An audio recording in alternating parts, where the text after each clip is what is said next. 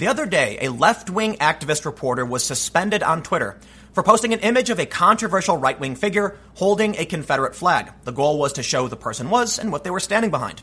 Unfortunately, that's now apparently against the rules. And it's a very similar story to something we heard from the Southern Poverty Law Center earlier this month. One of their reporters was covering white nationalism, posted some images which contained a symbol associated with white nationalism, and got locked out of their account as well. There are many people on the left calling for censorship. The Russiagators are saying we have to restrict Russian influence. We then see anti-war media, Mafic media, get suspended.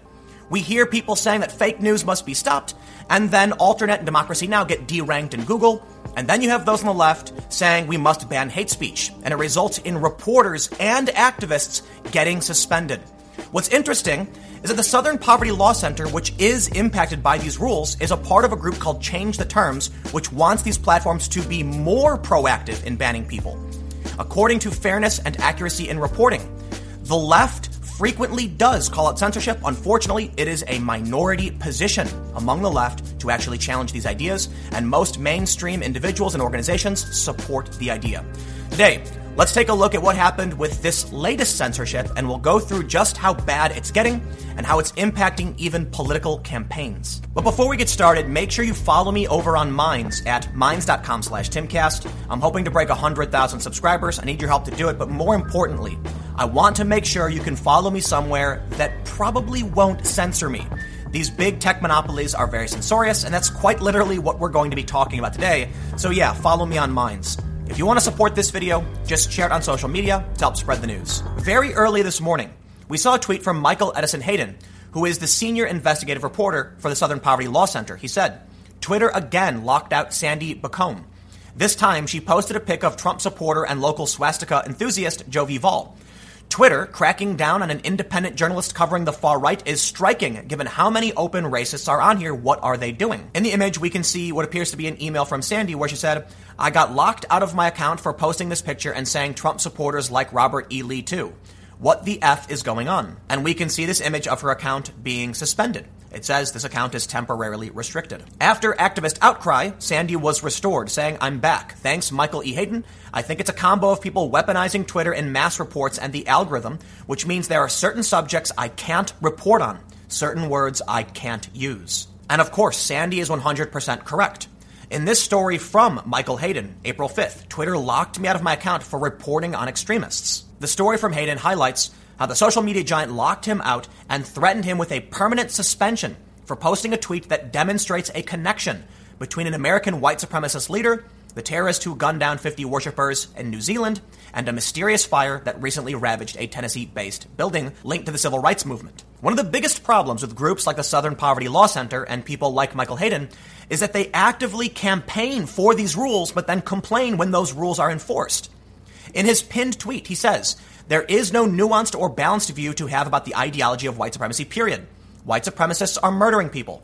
The time for Twitter to get serious about moderating this platform is right now. Twitter is. They're getting rid of white supremacist imagery. That means reporters will be banned too. The rules are not that specific. Of course, they were shocked to find the rules would be applied to them.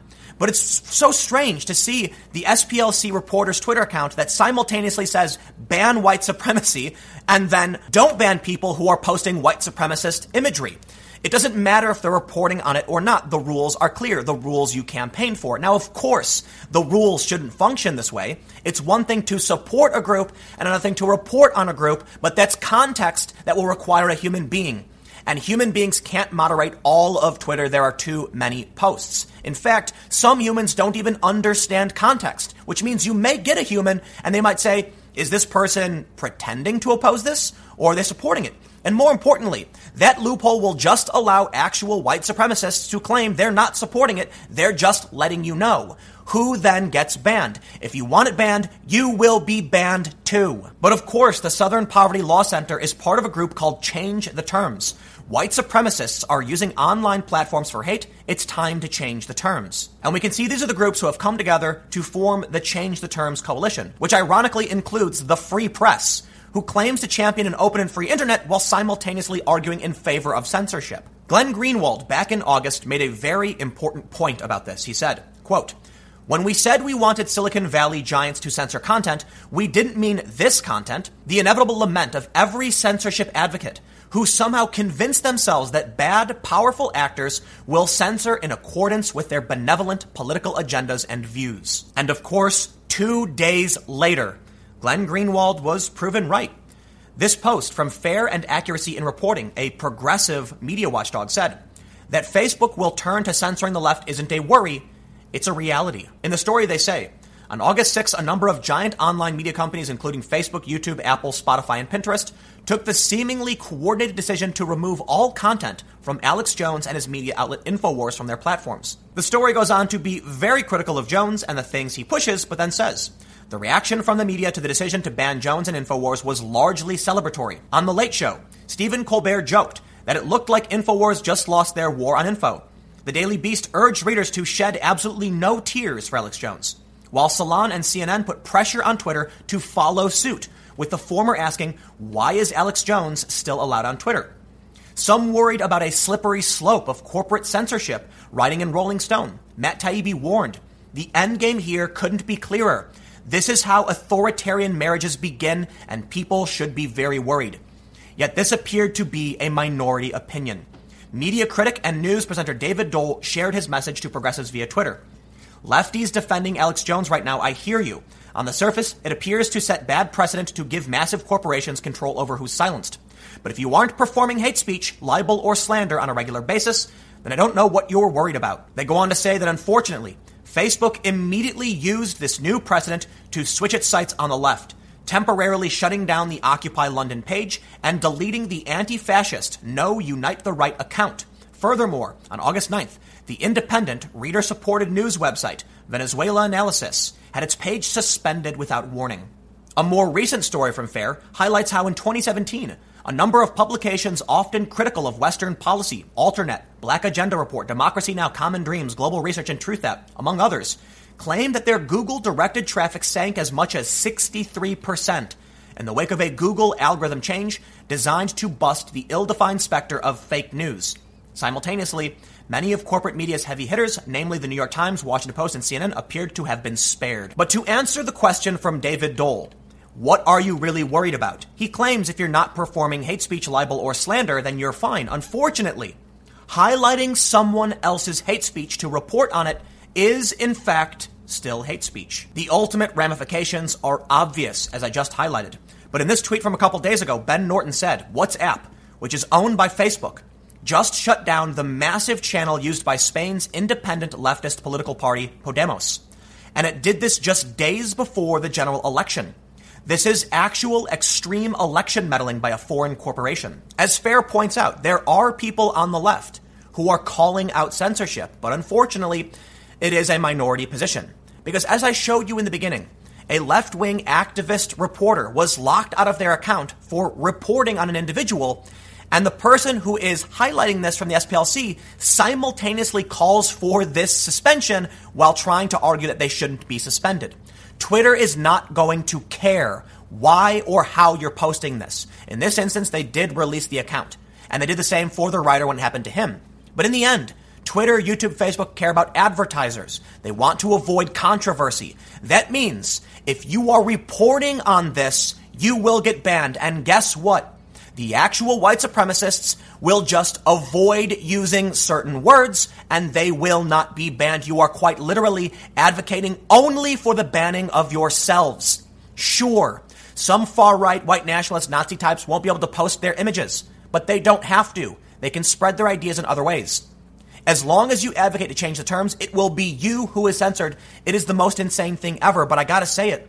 The left advocating for this, they're doing everything they can to actually protect the fringe neo-Nazi white nationalist types who are going to be able to operate with impunity on these platforms, while anyone who tries to prove that they're part of these groups, they're the ones who are going to be banned for it. Unfortunately, it ends up hitting actual journalists, not political activists. Jake Hanrahan tweeted this morning, I had my account held ransom by Twitter for doing my job. Jake Hanrahan made a post about a neo-Nazi mass shooter, covering a story that he frequently reports on, and he had his account locked. Jake Hanrahan reports on conflict. He's reported on the far left. He's reported on the far left committing crimes. He's reported on the far right and the far right committing crimes. He's just doing journalism.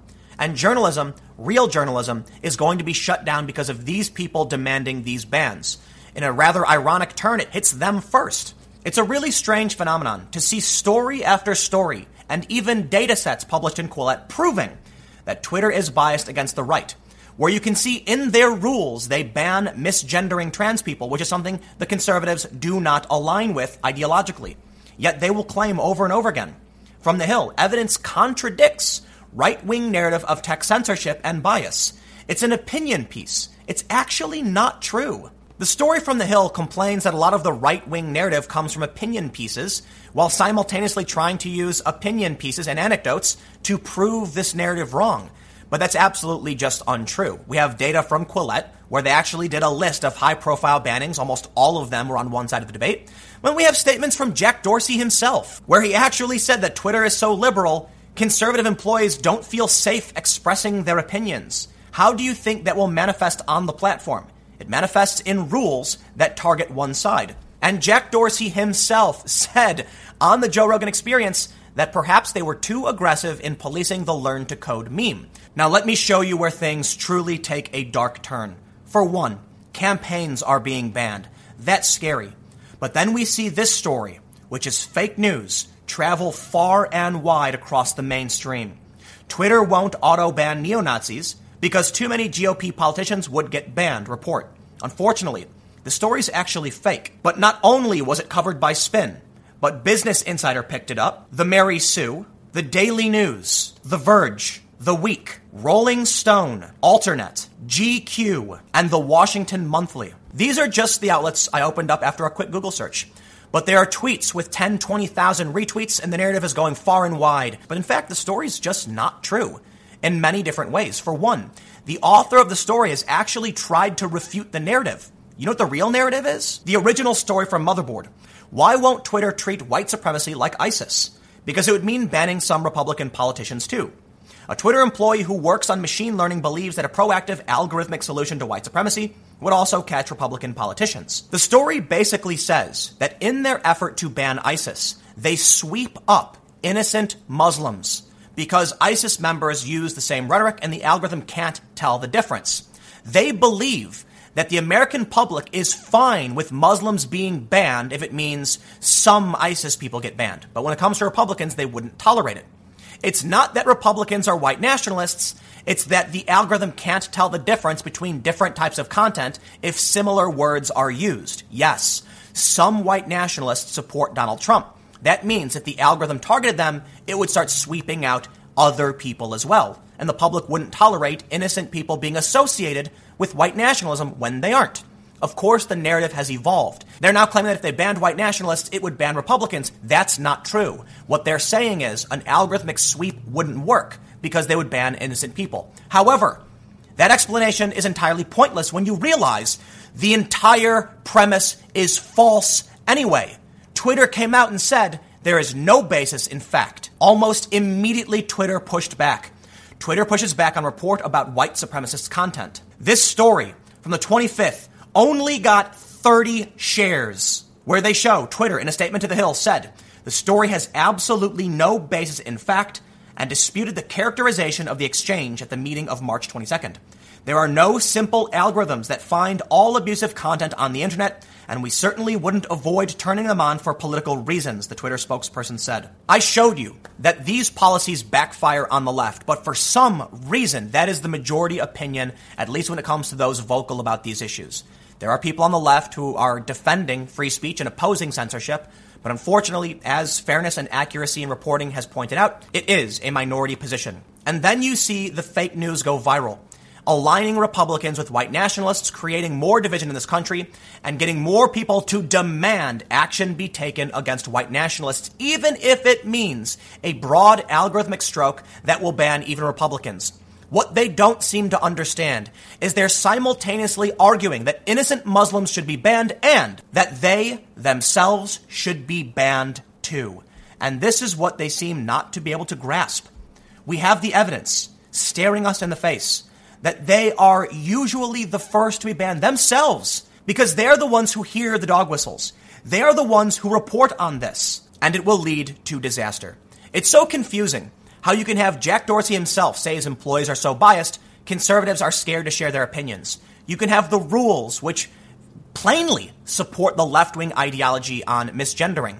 You can have employees over and over again uncovered on the record saying there is a bias, they ban MAGA, etc. James O'Keefe from Veritas highlighted this in secretly recorded interviews. Yet when one employee makes an accusation, it's fact. After all the evidence lines up, they say it's just a conspiracy theory Republicans believe, it's not true. But one Twitter employee anonymously telling Motherboard they may or may not do something, and everyone on the mainstream left, they run wild with a fake news narrative and demand more censorship and get themselves censored.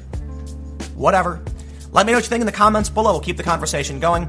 You can follow me on Minds at Timcast. Stay tuned. New videos every day at 4 p.m. Eastern. And I'll have more videos for you on my second channel, youtube.com/TimcastNews, starting at 6 p.m. Eastern. Thanks for hanging out, and I'll hopefully see you all next time.